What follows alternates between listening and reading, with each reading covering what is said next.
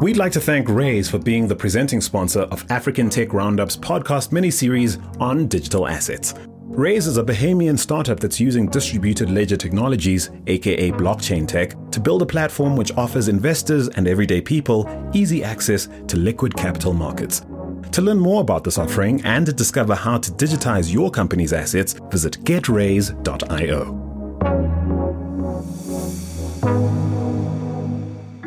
I'm Andile Masu, and in this episode, the second in our three-part series on digital assets, I chat with two gifted distributed ledger proponents who are co-architects of the African Digital Assets Framework. First up, we have a Kenyan senior medical student who also happens to be the co-founder and chief operating officer of EOS Nairobi, where he leads product development and decentralized protocol research. He's also an affiliate scholar with the Institute for Blockchain Studies in New York. Also on the show is the Bahamian technology and securities lawyer turned founder and CEO of Raise. He is a published researcher specializing in regional trade financing and international investment arbitration. He also serves as an advisor to the Africa Blockchain Alliance and the Agentic Group, alongside advising partners such as CoinDesk, MIT, and IBM. Now listen in to broaden your understanding of what constitutes a digital asset and learn why the adoption of a pragmatic Pan-African framework for dealing with digital assets might well be in everyone's best interests. This is an independent African Tech Roundup production. The opinions expressed by me, your host, and those of my guests do not necessarily reflect the opinions of the presenting partner, Raise. Hi, I'm Felix Masharia. I'm the head of operations for EOS Nairobi, a blockchain startup that hosts a node for the EOS blockchain protocol.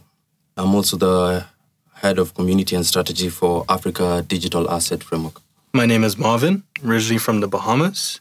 I'm a venture technology and securities lawyer, chief executive officer of Raise, a distributed ledger technology startup based in the Bahamas and Kenya, and strategy and lead at African Digital Asset Foundation and Framework. And Felix and I are co-trustees of the foundation. Welcome to the African Tech Roundup, Felix, and welcome to you, Marvin. Thanks for having me. Thank you. So Marvin, in as much as I said welcome to you as well, I really should say welcome back. This is your second time on the show, man. How you doing? I missed it. This time I'm not in Johannesburg. Yeah, we're actually recording this remotely. A really important topic. We're here to discuss the notion of digital assets with specific reference to how that notion is being framed on the continent and its implications for Africans everywhere in the world. But before we get to that, what's trending in your life, guys? Felix, what's going down, man? We're yet to meet in person, but I kind of feel like I know quite a bit about you because of Marvin and all the conversations I have with him. Yeah. But what's trending? Give our listeners a sense of what your day-to-day in Kenya is like and what's trending right now. So I run a startup in Kenya. It's not easy work, but we do it quite well. Basically, what we do is we host a node for a blockchain protocol called EOS.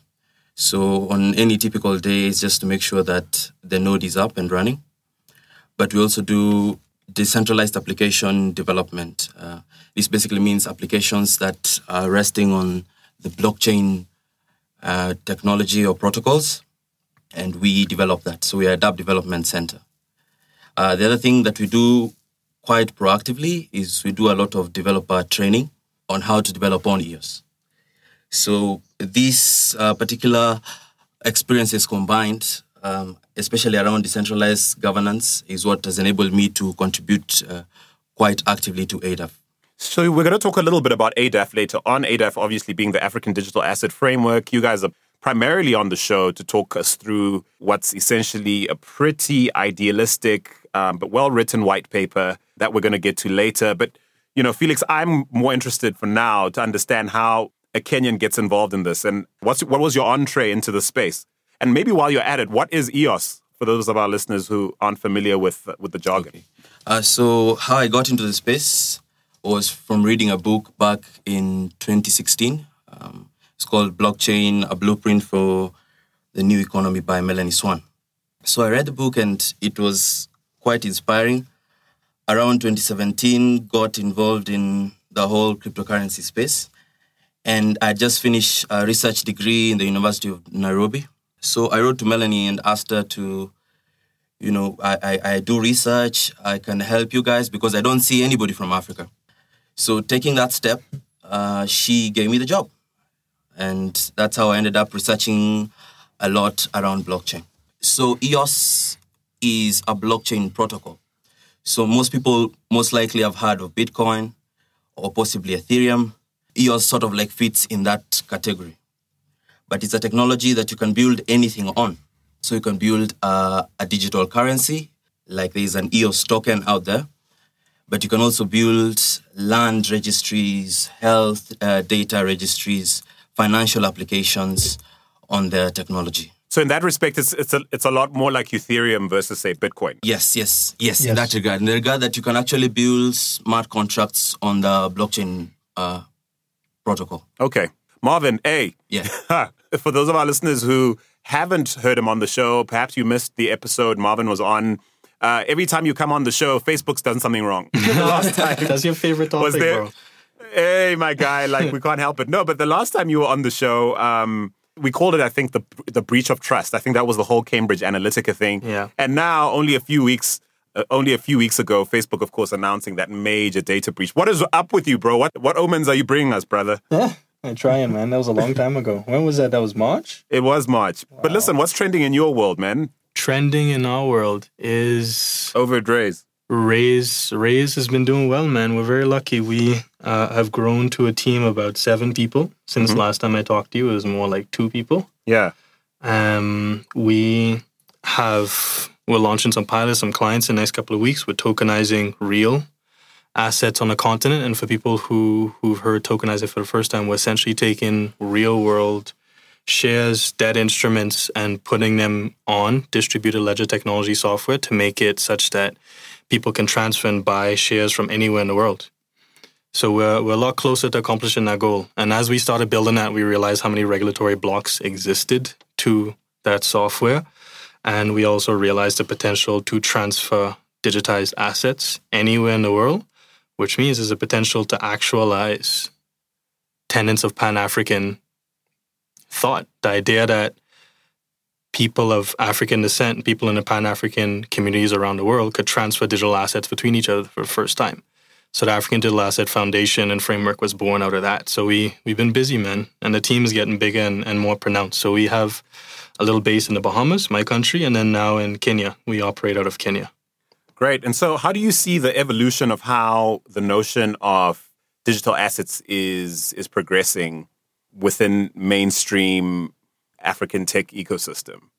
How do you see that change? Because I feel like the default definition for most people, I think in the mainstream, even in and outside of the ecosystem, is to think of digital assets within the context of cryptocurrency. But what are you observing given the work you do and given some of the roadblocks you've encountered? We're in the first phase. I think I'd like people to think of distributed ledger technology. I don't use the word blockchain, so I'll just use distributed ledger technology. Why is that important to you? Why would we want to be chained in blocks, bro? Distributed ledger technology, like a blockchain is actually just a distributed ledger. The invention behind a blockchain is the fact that there's a ledger that's distributed and automatically updated across a node of computers. It's not actually a chain of blocks. So the actual proper term is distributed ledger technology. And at the same time, for the African Digital Asset Framework, we use the concept, something called distributed Pan-African economies. The idea that you can have economies of Pan-African communities that share assets, resources, and economic wealth. And we are distributed people. The word diaspora originates from the term scattered, and scattered means distributed. So we're distributed people. So distributed ledger technology kind of fits with our cultural distribution around the world. And Felix, why do you think these definitions matter? Potato, I don't know. They clearly do to you guys because you've spent a great deal of time over the last several months or so poring over what is now a white paper that gives voice to ideas that I've heard Marvin share with me, certainly, but a lot of these conversations be had now reduced to what is 37-odd pages worth of ideology and definitions. Why is it so important that we start to define the stuff, and why are the definitions important? I think the definitions are important, for one, because technology is changing exponentially. So like Marvin has said, why would we want to be locked in blocks. I mean, distributed ledger technologies now are evolving so fast. You'll hear of Hashgraph, you'll hear of direct acyclic graphs like IOTA and Tangle. So it was very important for us from the beginning to set something that might not be archaic in the next 5 years. When it comes to definition of Pan-African, we are more interested in communicating that everyone of African descent, all of us who have come or who are Afro-descendants, share not only a common past, but also a common destiny. So our past has been tough all over the world, not only on the continent, and our destiny is sort of like tied together. And there's a lot that we can achieve through unity. And these definitions, I'll add to that, are very important, Andile, because this distributed ledger technologies and Bitcoin and cryptocurrencies and these digital assets are just the foundation of the fourth industrial revolution, which we are living through right now. We're literally living through an economic revolution, a significant time in human history. And we expect and hope that a lot of people will be looking back at this period of time, just like we look back to the first, second, and third revolution to understand how human history and cultures developed. And when people look back at this time, we have to be sure that they're looking back at the words that we use, because the words will define how we think about these technologies. So reviving the idea of Pan-Africanism. Pan-Africanism at its root is exactly what Felix just said. You have a distributed set of people who can unite and create a common destiny for economic prosperity. And that concept has influenced every single regional organization on the continent and abroad. And we have to revive that term. Distributed ledger technology is actually what a blockchain is. That is like the proper term for it. So these words are very important, man, because they set in the foundation for an economic revolution. And we hope people look back at this time to see what African people were doing.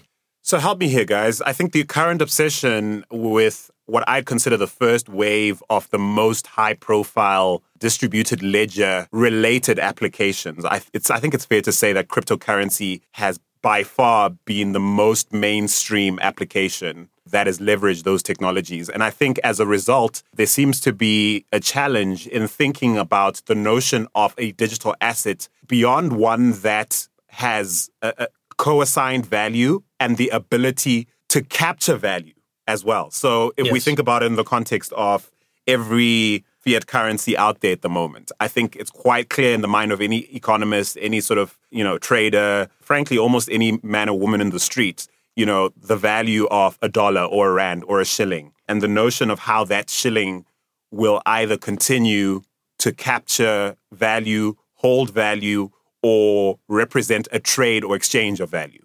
Now, given that, help our listeners broaden their notion of what constitutes an asset. As part of this debate, we have to think about platforms or infrastructure.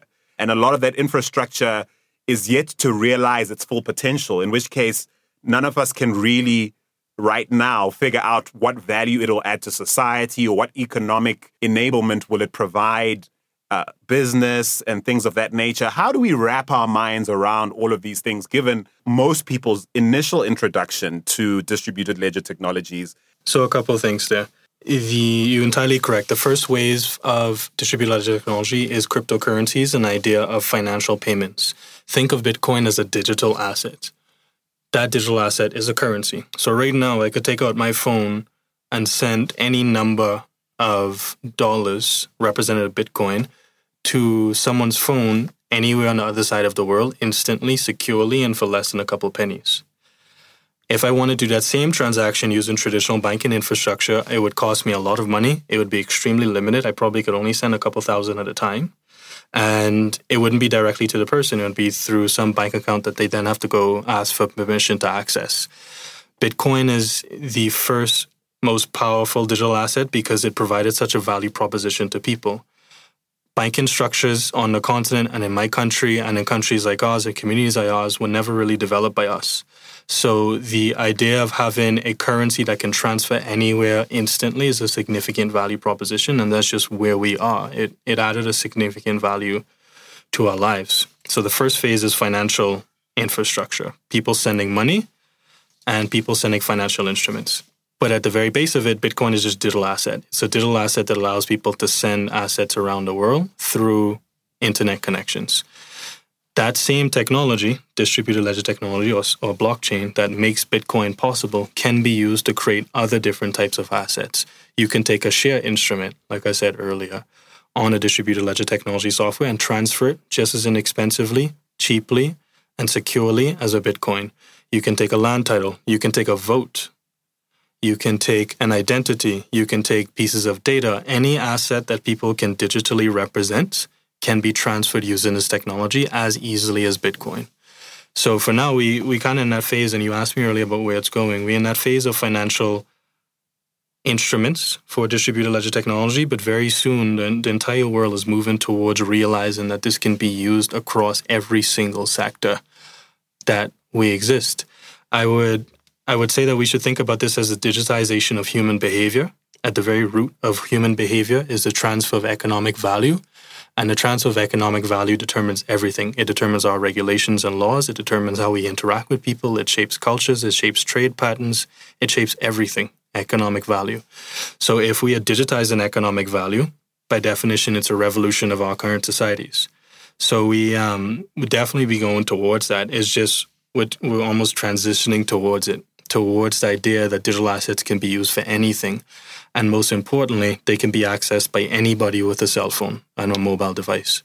So Felix, help listeners of ours who are part of the sort of traditional capitalist system here on the continent, who struggle with how do we put a value to what we're talking about right now? I mean, these are people who are nervous or skittish about the notion of cryptocurrency because, let's be fair, it does require the buy-in to a story or an ideology, a set of values, and then it also requires society to sort of cooperatively determine an assigning of value or come to a consensus on the assigning of a value for something like a currency to exist or have inherent value of any kind, right? And so that makes people nervous because they're like, listen, gold I get, this cryptocurrency stuff I don't, but I feel perhaps the conversation also needs to move towards thinking about the infrastructure. So in your context, how would you go about explaining to a traditional capitalist here on the continent the value of a platform, which is, again, a digital asset of another kind, like EOS? The point I will be making will be digital assets need to rest on secure technology. So it can be a representation of assets that are in the real world, diamonds, real money, gold, houses, companies, and so on. The only issue is current infrastructure right now, like the internet, does not allow us to exchange these assets securely, transparently, faster. So we have issues around the transfer of intangible assets. We live in a world today where banks are hacked every other day. They will be the greatest beneficiaries of this technology. So what we're saying is we can take assets that are in the real world and have a digital representation of those assets that is safe. And if you think about that, it works with the definition of an asset, which is that an asset must be rare, an asset should be fungible. If everyone had gold, it wouldn't have the quality that it currently has. So how do you stop people from creating assets that end up being all over the place, like the fraud we hear around? Can I interrupt you and just say, Felix, would it be right to compare that infrastructure you're describing to how difficult it might have been to describe the asset that is the mobile telco network MTN has under its control currently, and how difficult that might have been to describe to an individual who'd never seen a smartphone or a phone of any kind? Is that kind of where you're getting at? Yes, that's really it. Because at the beginning of mobile networks, I don't think people saw the value in these networks. And these networks have benefited from something called network effects. There are a lot of people who can exchange value on one platform. So blockchain and other distributed ledger technologies take this and blow it up on a global scale. So for something like EOS, we can be able to interact with somebody in Ukraine. I can be able to transfer assets today to somebody in US with minimal fees. It is fast, it is secure. he's sure so long as he's getting this particular ID, he's getting it from me, and so on and so forth. So Marvin, I have a question now, because I think using the analogy I've just introduced, isn't the challenge the question of, listen, I understand that MTN owns this vast network of, hard infrastructure that allows millions of Africans to basically communicate via mobile phones. Now that I get, and I can appreciate how that investment on their part is currently represented on their balance sheet in the context of this new wild world of distributed ledgers, and I suppose the internet first, and then distributed ledger technology, which has since leveraged the internet to great effect. How do we frame who should own this infrastructure? How should we frame who should have a stake in the ownership of this infrastructure and the value it creates? People should have a direct stake in this ownership structure. What Felix just described, when he said you can send a transaction right now to someone in Ukraine, excuse me, just like you said, we can have mobile networks and people can transfer things peer-to-peer between themselves. Distributed ledger technologies make possible for the first time to people securely send assets between people, which means that the new infrastructure that we're building for our societies on top of the internet and digitally represented assets is being driven by people, which means that those people need to have a say in how those technologies are created. So the most important thing when you create an infrastructure, especially in this kind of space and especially in the kind of revolution human history is going through right now, is that you need technological infrastructure, you need regulatory infrastructure. When I mentioned earlier that economic value determines everything about our societies, it also determines the entire legal systems we've built, which means that technological infrastructure needs to be accompanied by regulatory infrastructure. And people should be involved in creating both of those. Around the world, in distributed ledger technology industries around the world, you have tons of companies, just like Felix's companies, just like ours. We're creating technological infrastructure and regulatory infrastructure. At the same time we're building our technologies, we're advancing open source, available guidelines and resources for how these technologies work. Because we can't just build technology in silos. These things have to be built for people, and people should be involved in building those technologies as well. So the new infrastructure you build in is people-driven.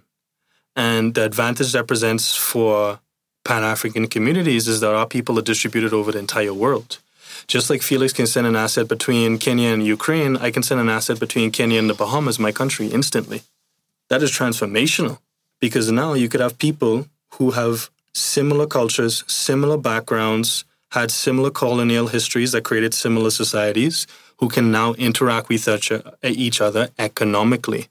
And if that's possible, and if we're living through a world right now where you have more media available out of the African continent, you have more of a resurgence of the culture of Afrofuturism, which is the binding of Pan-African communities. You have the social and political and cultural barriers that are being reduced between people on the continent and in the diaspora to make it possible for economic exchange. And that's people-driven.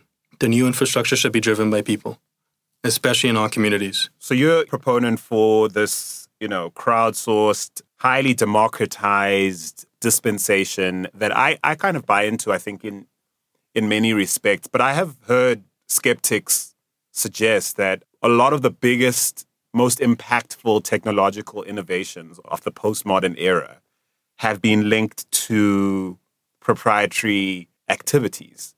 I mean, even the internet, we have the US sort of military to thank for getting that going, in a sense. And I suppose the question, I've heard skeptics put out is, how viable is this ideological dispensation you're proposing, given, how well capitalism has delivered on giving us Apple and Amazon and Google and Facebook and some of the things people might point to as important innovations that have been built on the internet. How is this not going to upend everything we've come to appreciate in modern living? It's not mutually exclusive. So let me be clear. Like when we are advocating for people-driven standards for democratizing people, creating standards for technological and regulatory standards for digital assets and a digital economy.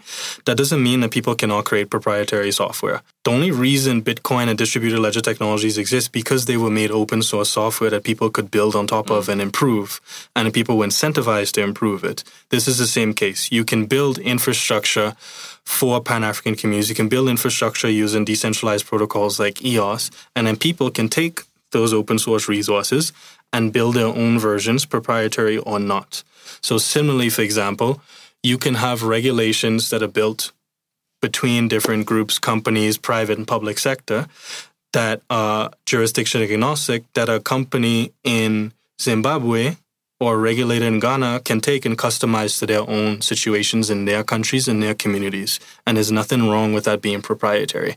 But the idea is that that resource developed to be jurisdiction agnostic, if it's customized to Ghana or Zimbabwe, is still tied to a jurisdiction agnostic resource that's created, in this case, in mind to create economic prosperity for Pan-African communities.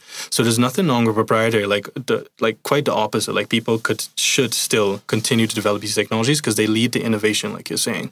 But there needs to be open resources that are built by communities of people that want to build them to share those resources, because that's how digital economies have thrived around the world. We should take the same approach because it works. To the point you're making, we're starting to see many, many big brands in the financial services industry and outside of it start to create blockchains of their own, for example, or dib-dabble with what they can build on top of things like Ethereum, for example. And I suppose I like what you're saying. I think often for traditional thinkers within our sort of socioeconomic sphere, it's a zero-sum game, because a lot of the rhetoric around digital assets seems to be rooted in a fundamental distrust in governments and institutions and this desire to see them get disrupted. What have you found, Felix, around that? Not necessarily true. So the way I look at blockchain technology is it's a technology in human evolution. It's just a betterment of the internet. It's not necessarily here to disrupt forces or disrupt governments. It's just here to build a better world for all of us.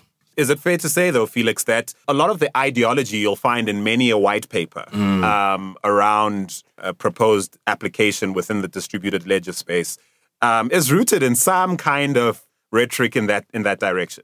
Yes, in the sense that most people believe in decentralizing banks and governments and so on. I think that's what is for better or for worse, there. For better or for worse. Yeah, for cryptocurrencies and stuff. We are telling a different story. We're saying you can take this technology and some of the characteristics of this technology and actually build something better for everyone. So it's not about disruption or anarchy or the creation of decentralized governments. It's about what can we do with this technology now that we know that we can be able to transfer assets easily to each other securely in today's internet. How can we use this technology to build better communities and better societies? I have a follow-up question for you, Felix, which is then how do we ensure that the value of these digital assets accrues to the average African citizen or global citizen even? Centralized control has delivered, mixed results in today's sort of global economy, right? And so I suppose the fear in some is that as these assets are adopted, it will worsen a bad situation. In other words, it will basically enable powerful institutions and large sort of corporates. It will help them centralize or consolidate their power over humanity as opposed to actually hold them to better account. What do you say to that? Very good point, Ndile. And I think that's why it's important to have people-driven standards. Because once you have people-driven standards, people can be able to see wealth inequality. They can be able to see problems in the environment and suggest standards that can be able to level the playing field. So having self-regulation of people-driven standards that then regulators and governments can hear out or borrow from is very important for Africa and for the world. And so, Marvin, what do you say to people who feel that the horse has bolted, that it's game, set, and match basically to professional private equity firms, high-tech early adopters, powerful institutions who've sort of ring-fenced these technologies and platforms and are well ahead of a continent like Africa that's trying to organize itself and get involved? I see it more as an opportunity. So the reality is that there are many countries in the Pan-African communities in Africa and the Caribbean and Latin America that have not yet developed very strong digital asset frameworks, which is an opportunity to actually create those frameworks, because these governments at some point will absolutely and delay have to develop these frameworks. And the fear is that they'll just copy and paste it from different regions around the world in developed, quote-unquote, countries, which is our pattern of legislation creation. We can't let that happen because they're not culturally context-specific.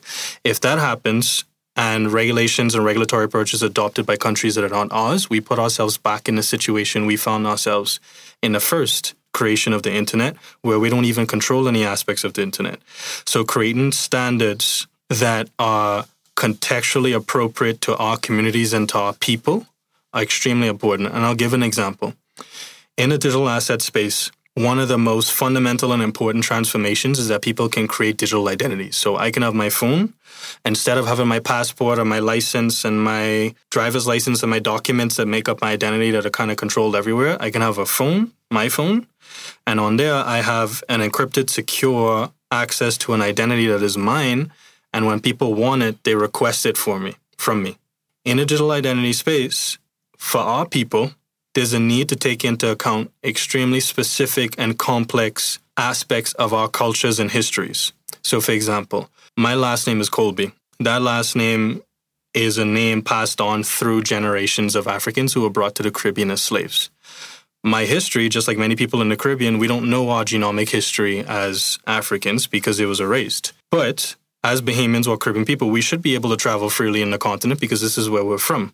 But if you build a digital identity solution on my phone and I arrive to the Ghanaian border, to the Kenyan border, to the South African border, that digital identity in this world in the next 5-10 years needs to take into account or have something built into it that says Colby is the last name that was passed through generations of Africans who were brought here. This is the genomic studies that inform that application being built.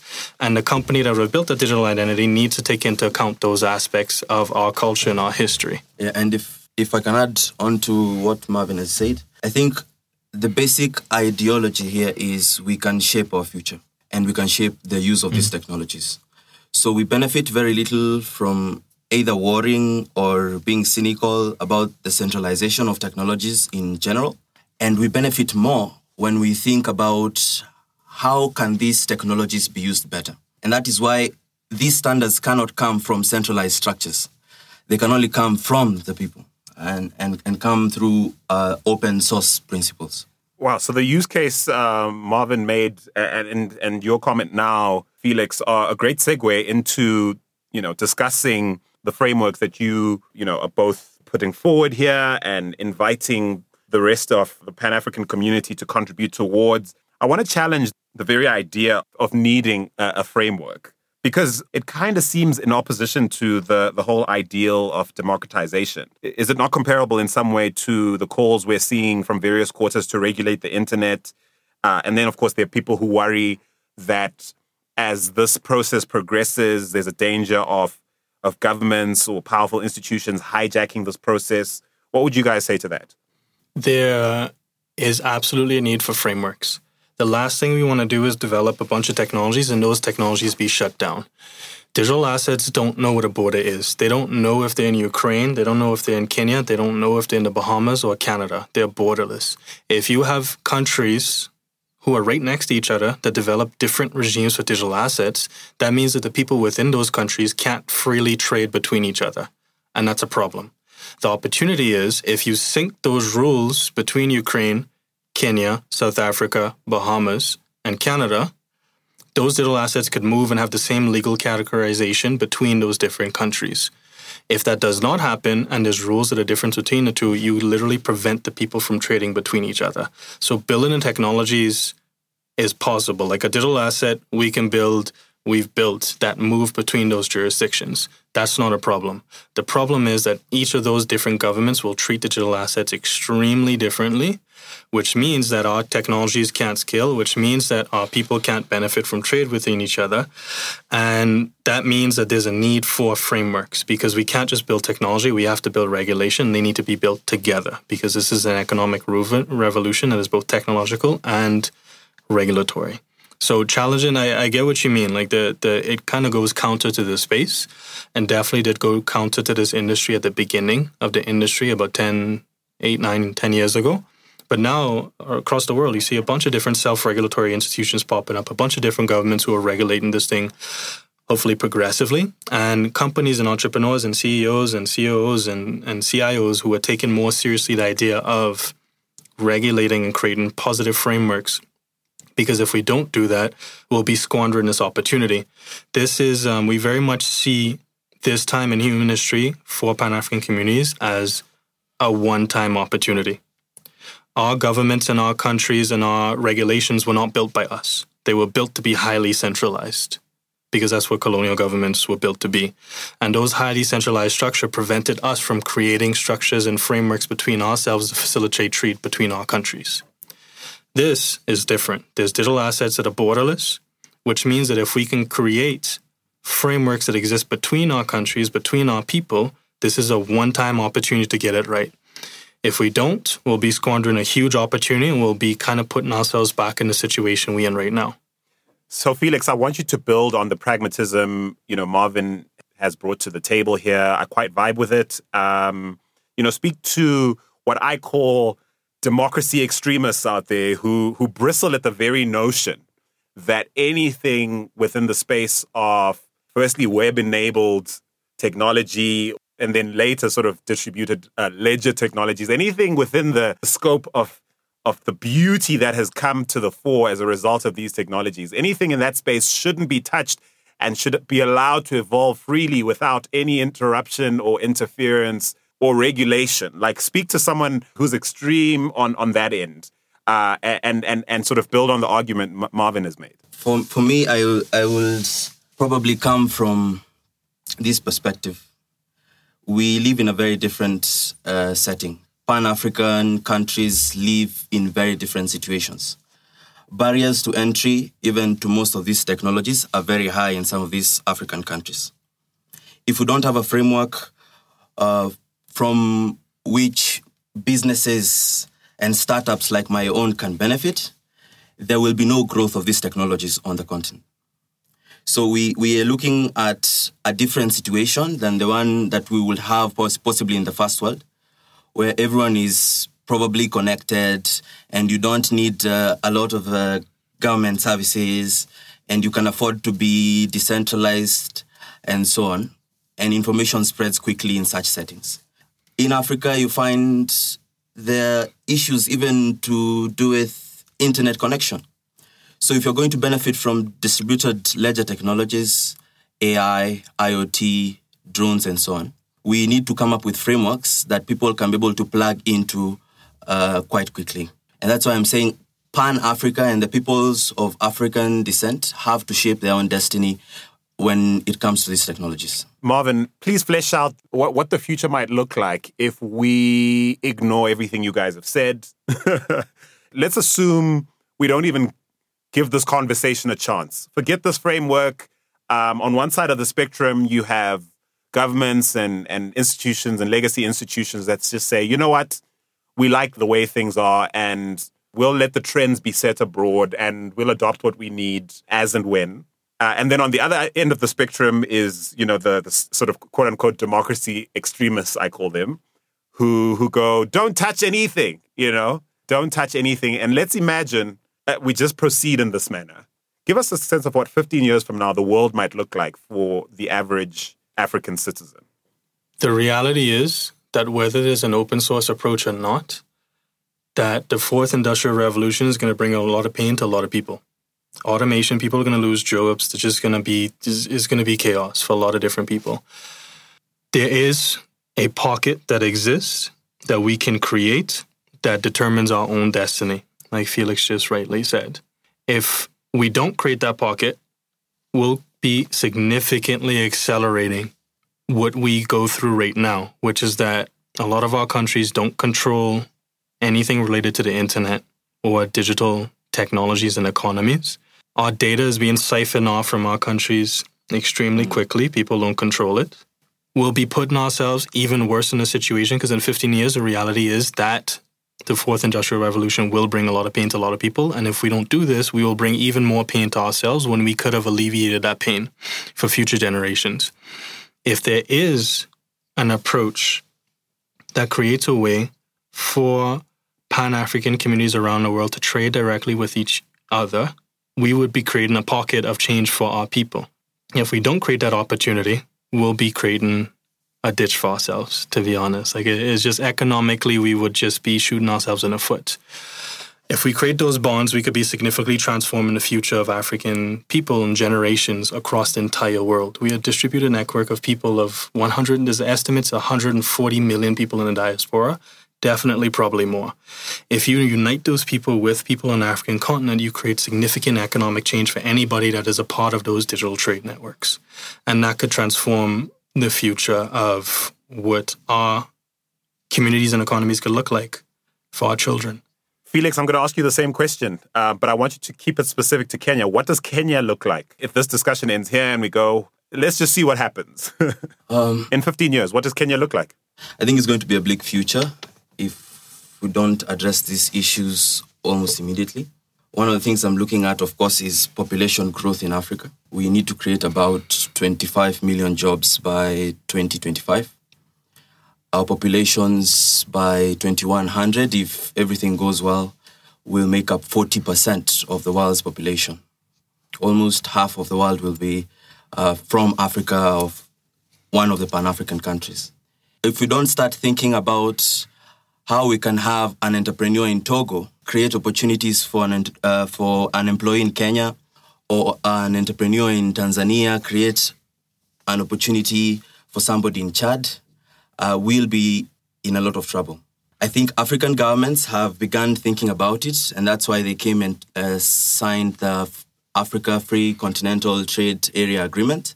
It's just that we probably need better tools, and distributed ledger technologies are better tools when it comes to achieving these particular goals faster. Because no one is resting in the rest of the world. Everyone wants to conquer Africa. Everyone wants to give us free internet so that they can mine our data, they can surveil our activities, and so on. If we don't start setting the right frameworks for Africa, it's probably going to be a bleaker future than most people imagine.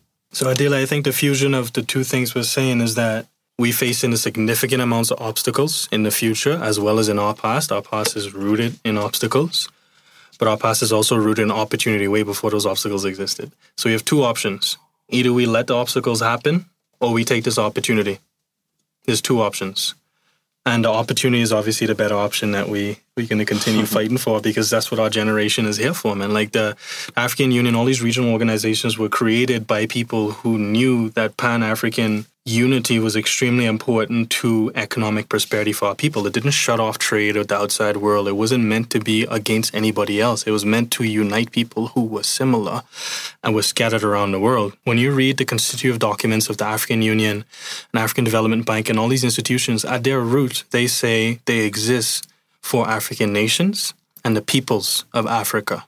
They created the tools that we can now build on in the technological age to make those things possible for the first time. Our governments have a hard time functioning. They need help. They need our help because it's just a new generation and we need to support them. And these kind of resources, these kind of tools, these technological and legal standards created by people can support them to create policies that help us as people. So what do you guys say to globalists who say, listen, all the projections you're making about, Africa's future and what it'll need, and what does it matter where the innovation or the ideas or, in fact, the economic potential for ensuring that Africa and the rest of the world succeed? What does it matter where it comes from? I mean, if the idea comes from or continues to come from the Western world or the global North, what's wrong with that? I mean, surely we shouldn't be encouraging something that almost sounds like, at its worst, a populist idea that makes Africans think for and by themselves, at the expense possibly of the rest of the world. Yeah, every time people mention the word Pan-African, they think that it's meant to shut off Pan-African communities from the rest of the world. That's absolutely not the case. Africa and the continent is an extremely important part of human history. Like communities around the world, countries around the world, societies around the world would not have survived and built themselves if it not was for Africa. So African communities and Pan-African trade networks benefit everybody just as they benefit people a part of those Pan-African trade networks. It doesn't shut out. It's not a color thing. It's not meant to be black or white. It's not meant to be tribal. It's not meant to be linguistic. It's not meant to be culturally specific. It's meant to create economic prosperity for everybody because Africa has always been an economic engine for the entire world. So having these Pan-African communities is not meant to be shut out all populace at all. It's meant to say there's an opportunity for Pan-African communities to expand trade between each other because they can, because people only trade economically when they have cultural similarities. It makes it easier to trade. You can have a company in Ethiopia that produces shirts with designs that will probably sell better at Howard University in America than they would sell in a community in Ukraine because there's a cultural similarity. So it's not shutting out from the rest of the world at all. When you read the rhetoric of the AU chairperson, Kagame, he's faced this issue all the time. And he says, us saying that we can create Pan-African trade networks is not shutting ourselves off from the other side, from the outside world. Quite the opposite.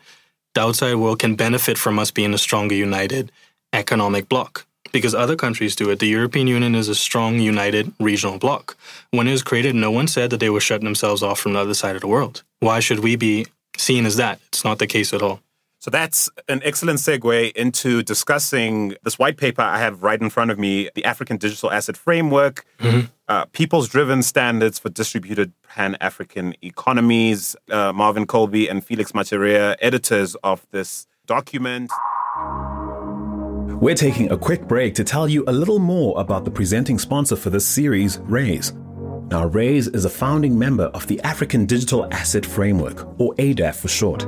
ADAF is the first open source software platform to create transnational standards for digital assets and distributed ledger technologies. In line with Pan-African development objectives, ADAF intends to complement the African Union's Single Africa Digital Market Initiative, which seeks to stimulate digitized Pan-African economic integration. Raise, along with Kotani and Alba.one, are proud to be co-trustees in and supporters of the African Digital Asset Framework. To find out more and to get involved with this groundbreaking open source initiative, visit adaf.io. That's ADAF.io. And now, back to the conversation. Gentlemen, give us a sense of what we're about to delve into. You've given us a really great introduction in terms of why, some of the motivations, but now talk through the nitty-gritties, the practicalities of collaborating to draft what I think I texted Marvin the other day when he asked, what I thought of it. I basically said idealistic and pretty well written. It was my commentary. So talk us through the practicalities of putting this document together, and then we'll dive into to explore some of its implications. Idealistic because there's too much negativity next to our people's names sometimes. So there's a ray of light in that paper. I think it's saying something about our times that idealistic almost has this negative connotation, almost a sense of naivete attached to it, which it shouldn't, right? Not at all. I mean, like, how else do communities progress if not for hope? So absolutely. The paper... So how does this start? So give us a sense of, one, we need this to happen. Two, who needs to be at the table to help this come together? And three, once it's come together, where to from here? Before that, though, so Felix and I were co-authors of the paper, and we wanted to say thank you to all the people. There was a lot of people who worked on that paper, man, from on the continent and in the diaspora.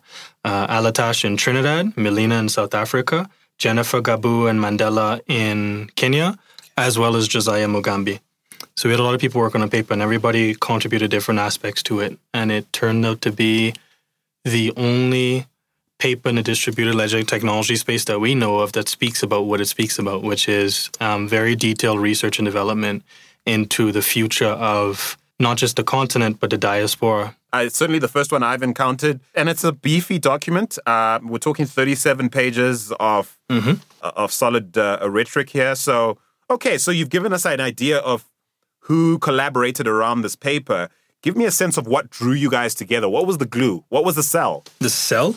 That's a good question, Andile. Why are we in a room about to write a paper that's 37 pages long that will eventually be spoken about on a podcast? What's the cell to bring that illustrious group of people you've just listed off together? The cell was that there was an opportunity to transform our futures, and that spoke to people on the continent as well in the diaspora, because we all went through the same thing. We all have very, very similar histories. The way in which my country was colonized is extremely similar, if not identical, to the way in which Kenya was colonized, especially because we had the same patterns of colonial culture and position.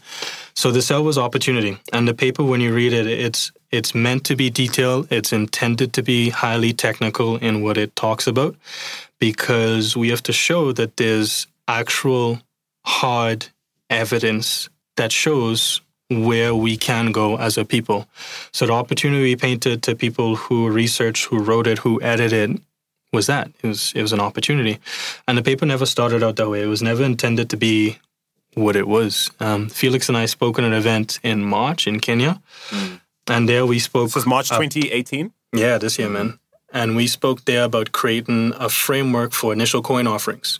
So a way for companies to raise finance on the continent and in the Caribbean such that they could fund their companies, because obviously finding funding, like you know, Andile very well, is extremely difficult. So it started as a framework for ICOs. So the way the research and development paper was a framework for ICOs for about 3 months. Until about July, and we realized that the implications of it were much broader. Started to do the research. The research started to confirm where our thoughts were going, and it developed into that. A detailed paper that shows where the African digital economy can go, what digital assets present as an opportunity for our people, but most importantly, what those digital assets represent within the context of regional trade networks, which exist to create economic prosperity for peoples of Africa and African nations. And that's directly quoted from the Constitution of the African Union. African nations and peoples of Africa, which means that everything the African Union does, whether it says it or not, in the Constitution, in the heart of the African Union and regional organizations, is the idea that peoples of Africa and African nations can be economically united. So if you take those tools and those structures, institutions, and build technology into them or on top of them, you have the legal basis for trade across distributed Pan-African economies around the world. And it is a paper that was born out of a need, a real need, because as Marvin has mentioned, after the particular event, we had a meeting with several organizations in the space, in the digital asset space. And we realized that most of these organizations are facing issues to do with regulation, issues to do with... What kind of organizations are we talking about, Felix? So we're talking about blockchain startups, everyone from payments to people trying to build health data on blockchain technology. All of them had come for the event.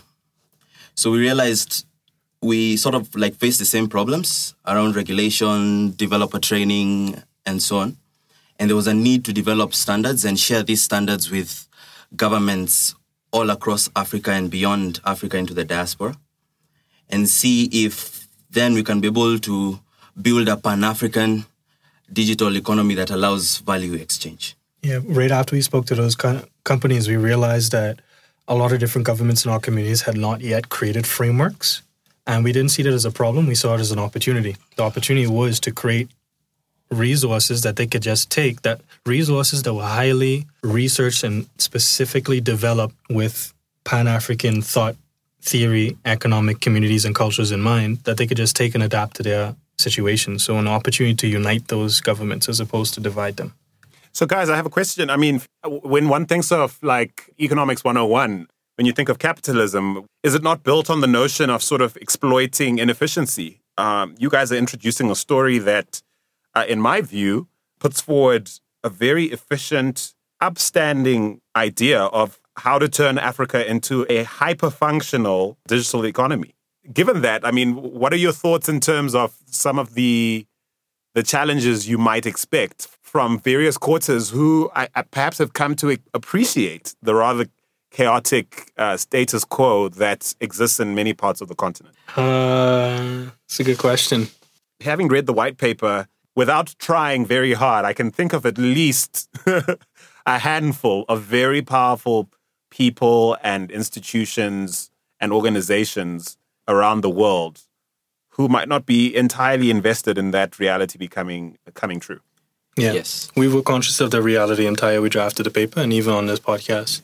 So that's a reality, and we can't do anything to really change that, Andile. What we can do is create the opportunities that allow people to have access to opportunities, because they haven't had access to opportunities. Those opportunities exist and they're fully capable of taking them, but they haven't been made available because of the structures and economic and legal structures that have been built for us. So there's that reality. But we have another reality. Like Felix said earlier in the show, we choose to look towards the future and opportunity, because the reality of these things that bind us and the obstacles that existed before and still exist, they're around. The engineered frictions, I call them. Mm-hmm. Engineered frictions. They've been around for a while, man. Like my degree in undergrad was on post-colonial cultural theory, and I spent 4 years talking about them.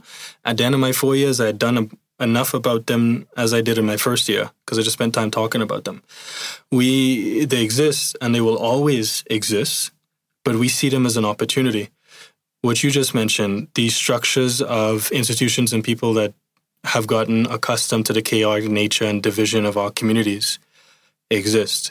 We see it as an opportunity. The fact that countries on the continent were divided and diaspora people were scattered around the world, who else in the world is better placed? There's other communities, but we are best placed to take advantage of that, because we have distributed people around the world who digitally already trade with each other.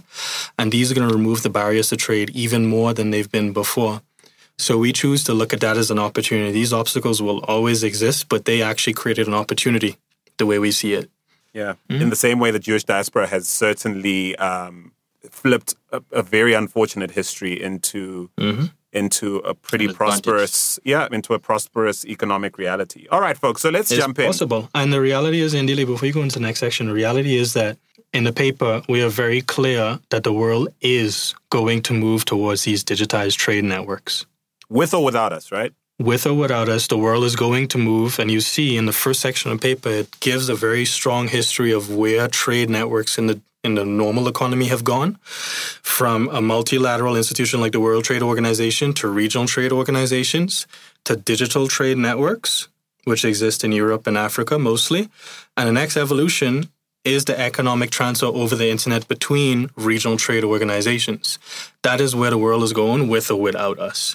You have distributed people all over the world. The Chinese, the Jewish people, communities, like you said, they exist in distributed communities and they already trade with each other. And it's only natural that our economies and trade patterns show that we are moving towards this anyway, which is why we paint it as either an obstacle, an opportunity. Either we do it or we don't. What you've just described, I consider the first pillar in what I see as a 3-pillar foundation for this dispensation you guys are putting forward, the idea of digital trade networks as a natural evolution from what we've seen before.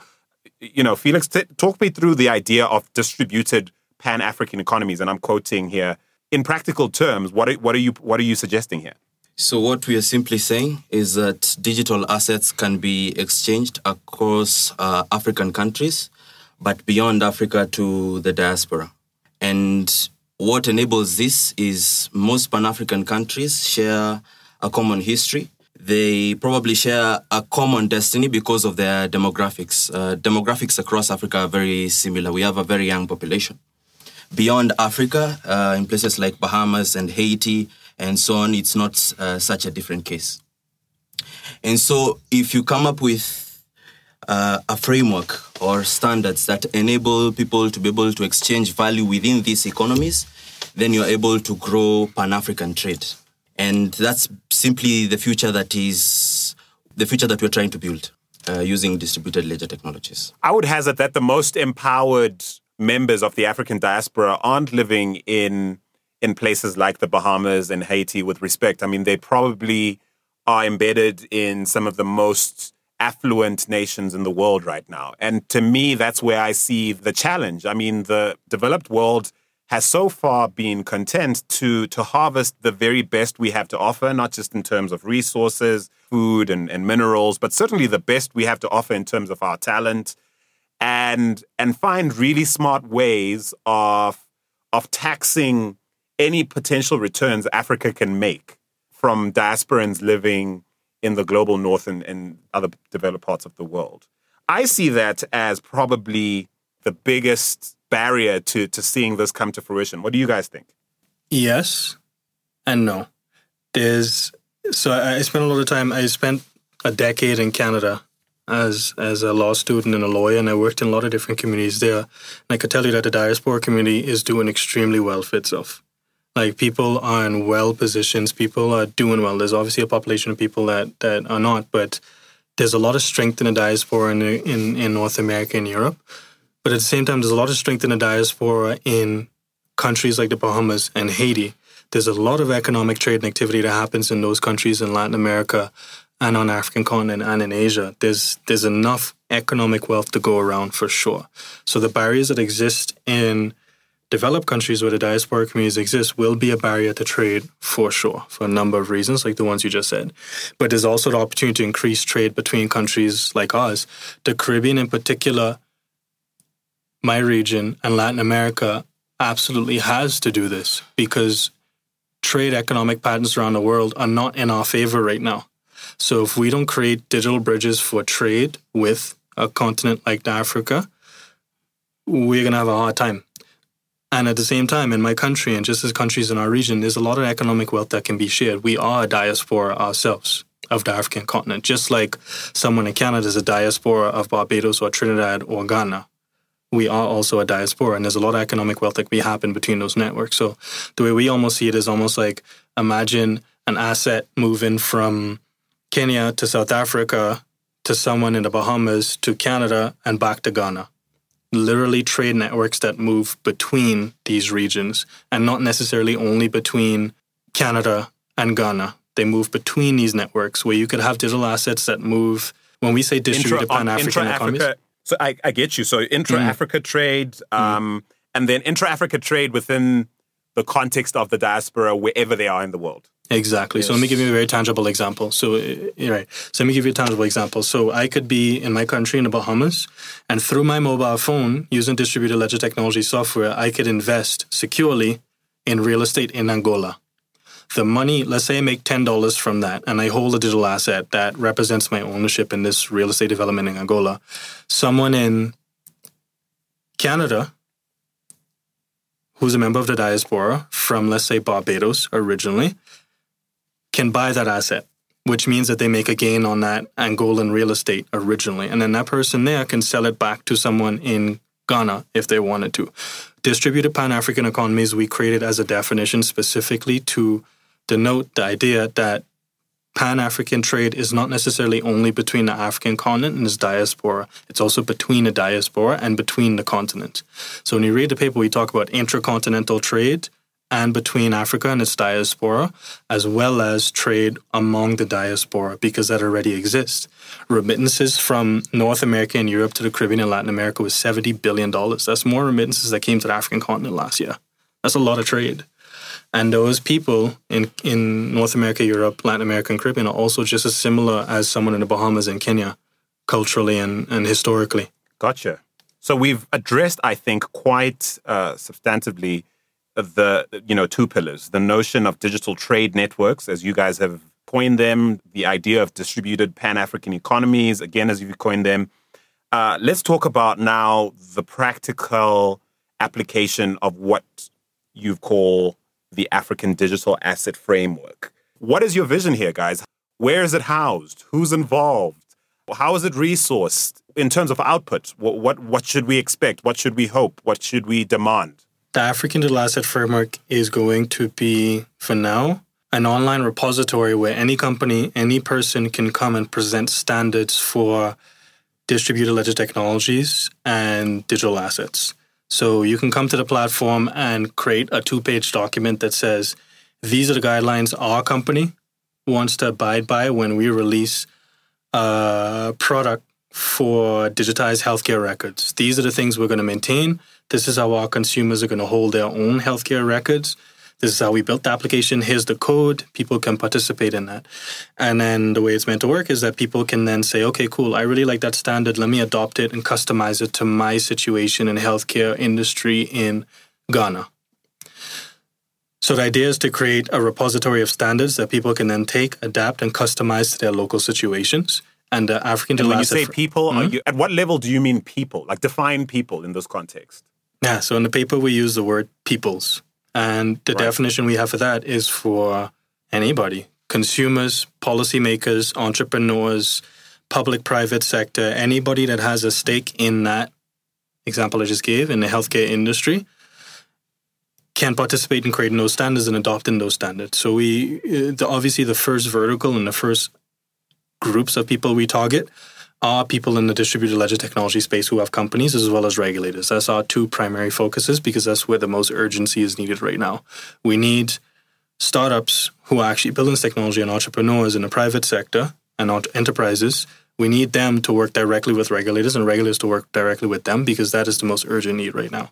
But eventually the goal is to have anybody with a mobile connection to participate in standards. So one day I could have a company that built a digitized healthcare application for digitized healthcare records, and someone who used those records in a rural community off the coast of Kenya can use their mobile phone, access the African Digital Asset Framework application and provide comments or feedback on why the standard or application did not work for them. And hopefully the application will be tweaked to take into account that person participating in those standards. Yeah. So you envisage something like GitHub, it sounds like. In what ways might GitHub be a good parallel in terms of like the functionality of this platform?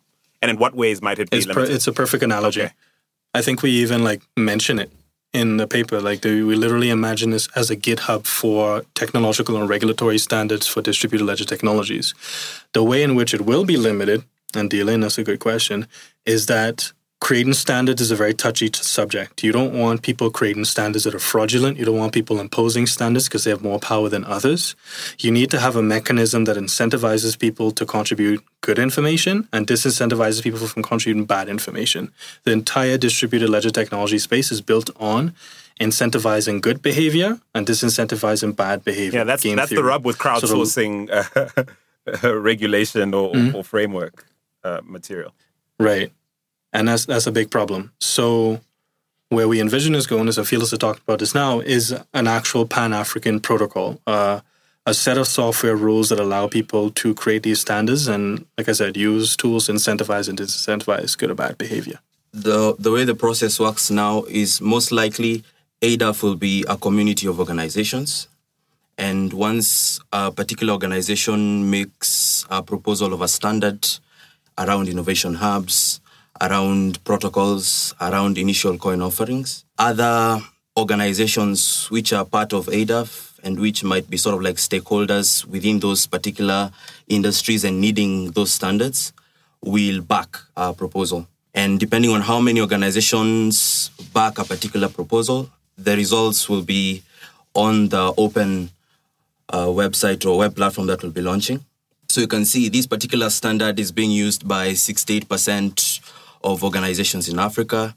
This particular standard is being used by 37% of organizations in Africa. What ends up happening is you have a set of standards or resources that can be used by regulators, that can be used by companies, that can be used by people to be able to set up distributed ledger technologies and distributed ledger technology companies on the continent. I imagine you're putting policymakers, corporations, and other stakeholders within our ecosystem in a position to decide what works best for their context, given what everyone else seems to be interested in doing. And I suppose the idea of consensus is key in the sense that if the outcome you're in favor of is being able to, for example, trade tokens freely across, the entire length of breadth of Africa, you would need to be quite interested in what matters to Egypt or what's working in Chad or what is totally off the table in Kenya, for example. Am I right in thinking about this that way? You're entirely correct. You're very correct. So you're entirely correct. One good example, again, is digital identity. One of the first standards we are working with the community on is creating digital identity standards that is built to be Pan-African. So ADAF's role as an organization is to support and maintain this platform, but is meant to be infrastructure for anybody to build and contribute to. And the second role is that it's a research and development organization. So we contribute to research and things that are built for us by us. So for digital identity, let's say that there's a technological and a set of regulatory standards for digital identity that takes into account regional trade, economic tools. And they take into account Pan-African cultures and history. Let's say there's a source code. So there's a base code that is the technological standards that are built to be interoperable between countries on the African continent, When I'm in Egypt or Ghana or South Africa and those different governments take and customize that source code to build their identity management systems, even though it's customized to their local rules and customs and regulations, the source code is still meant to be Pan-African, which means by virtue of customizing the rules, hopefully they would still be interoperable between different nations, which means if I have a digital identity built with that source code and protocol, I can move between Egypt, South Africa, and Kenya, even if the rules are customized, because they've been built with the same source code that's been built by the community, that's been built to be Pan-African with Pan-African-based research. Hey, listen, fellas, I have to tell you, I like this. I really do like this. Now, I'm not naive to the challenges here. I imagine you guys are going to have to propose and find a solve for, how to resource, an idea this big sustainably. I can already start to see, disagreements starting to form around what's working here. I can see the various existing agencies and organizations and institutions on our continent butting heads for supremacy around, who gets to shout the loudest and perhaps not being quite comfortable with the notion of, sharing an equal footing with pretty much every stakeholder, regardless how big or well-resourced they might be. I can see, accessibility issues given Africa continuing to be behind the curve in terms of the adoption of the internet, never mind distributed ledger technologies, never mind, education, never mind financial literacy. I can also see challenges around the basic idea of why should I get involved? Like incentive, what's your pitch to a Thomson Reuters, to an EcoBank, to an ABSA, or to a Consensus, to an everyday Jabu like Andile? Like, why should we be involved? Why should I participate? Why should I dedicate organizational and economic resources to resourcing a future I may not be a part of? I might not be, CEO at company X by the time this future comes rolling in. Why should I care? I say all of this to say, despite all that, I still dig it. And I'm still hopeful. And I suppose I have to share that because I don't want our listeners to think, I'm not applying the standard I try and apply to pretty much every conversation we have. Oversimplification is the enemy here. And I'm not suggesting for 1 second that there isn't complexity, even unaddressed complexity, even within this white paper. But I am saying I think there's plenty here to serve as DNA for what I hope will turn into something quite amazing. I guess all of that to say that. Even if 10% of this worked, it's certainly worth the months of effort that the team you guys have assembled so far have put into it. And it's certainly well worth the read for anybody who cares about where the stuff is going. Certainly an essential read for anyone tasked with policy making, regulation. But I don't think they should leave it at that. Perhaps in closing, I'll give you guys the opportunity to make a call to action. Aside from reading this white paper, what are you hoping to spark with this white paper going into the world? Before we answer that, we want to be clear that the African Digital Asset Framework focuses now on digital assets and distributed ledger technology. And the idea and vision, is to create open source standards to support the creation of those standards. But the model and the way we're building this technology is to be extendable to all other technologies in the fourth industrial revolution. That means drones, artificial intelligence, machine learning, any technology is going to happen. The same model can be applied. We're starting off with digital assets and distributed ledger technologies because they are foundational to economic value transfer, which is foundational to human societal interaction, which means we have to start here. And that is the biggest opportunity. So we want to be clear about that. And And to answer your question, and you say that, I suppose, to give everyone a heads up. Listen, this is just the beginning. this is just a start. But this is where we had to start. Because if we don't create a way for people to transfer economic value in a world where technologies are going to be evolving rapidly and they don't have their own economic freedom, we're not creating a future for people. So we have to start here. So yes, this is intended to be just a start, and it's intended to be infrastructure for Pan-African digital economy around the world. Okay. So Felix, tell us, what are you hoping this will spark in a practical sort of next steps situation? What do you want Africa to do? Yeah. So my call to action will be first to make everyone understand that this is a first step, that we have considered most of these problems. We have looked at the opportunity. We have done research around the opportunity. We have seen there is an opportunity and there is a way to actually get to that opportunity. We know there are a couple of challenges, and that's why even in the governance structure of ADAF, we have tried to be open. We have tried to have tools like linking and double linking that enable consensus. And we know that member organizations are busy. So if you're a member organization and you're wondering, how can I contribute to ADAF's work? My first advice will be to read the white paper and also to check out proposals that will be coming out on the site. Because this is your greatest opportunity as a member organization to be able to effect standards, for one, and secondly, to be able to have these standards go on to become regulation or law in your country. One of the things that ADAF is doing very proactively is working with the AU and the Africa Development Bank, because we understand that we can't leave these people out of the conversation.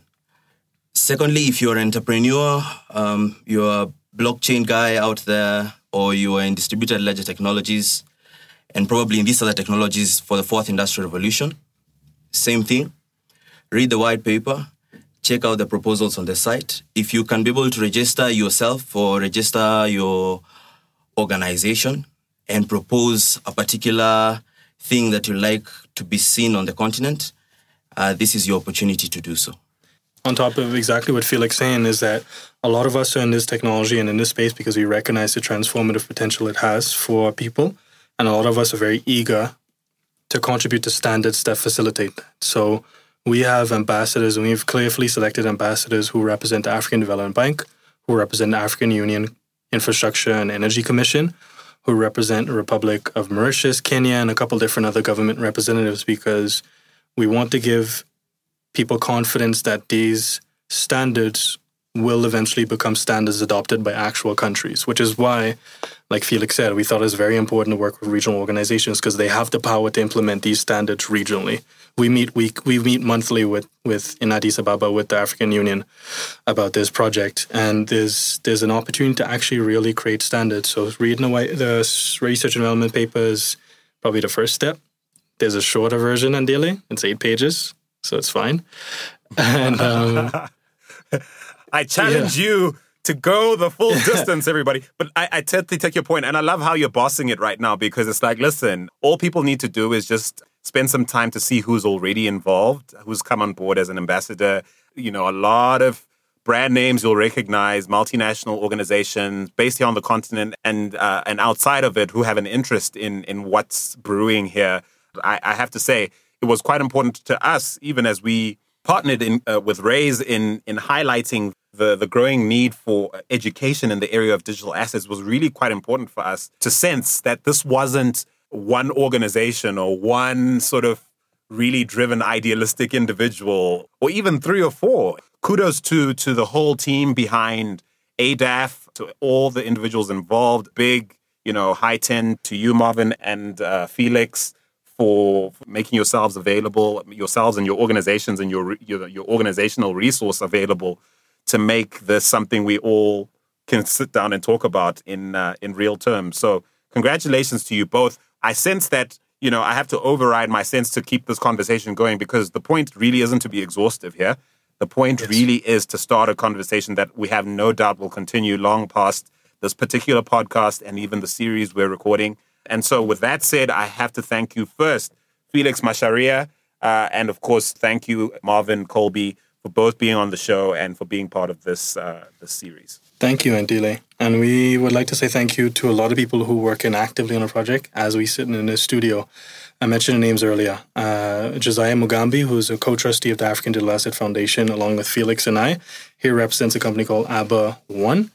Alatash Gervan, Melina, Linda Bonio, Keith Mandela, Jennifer Gitu, Norman Gabula, and tons of people, Ali Hussein, tons of people who've read the paper, who've been a part of the project, who've given advice on the standards. People in our community, we have an active WhatsApp group. There's tons of people behind the initiative. It's a community-driven initiative because... And this is where the Oscar music starts playing. Hey, that's the plan. We all face the same obstacles and we all have the same opportunity. And that's why everybody's working so diligently on it to make it happen. All right. You've given your people the shout-out. I thank you. Thank you, listeners, for tuning in. Keep it locked right here at African Tech Roundup. AfricanTechRoundup.com. You can find it all. Cheers, man. Cheers, man. Thanks a lot, huh? Thanks, Ndile.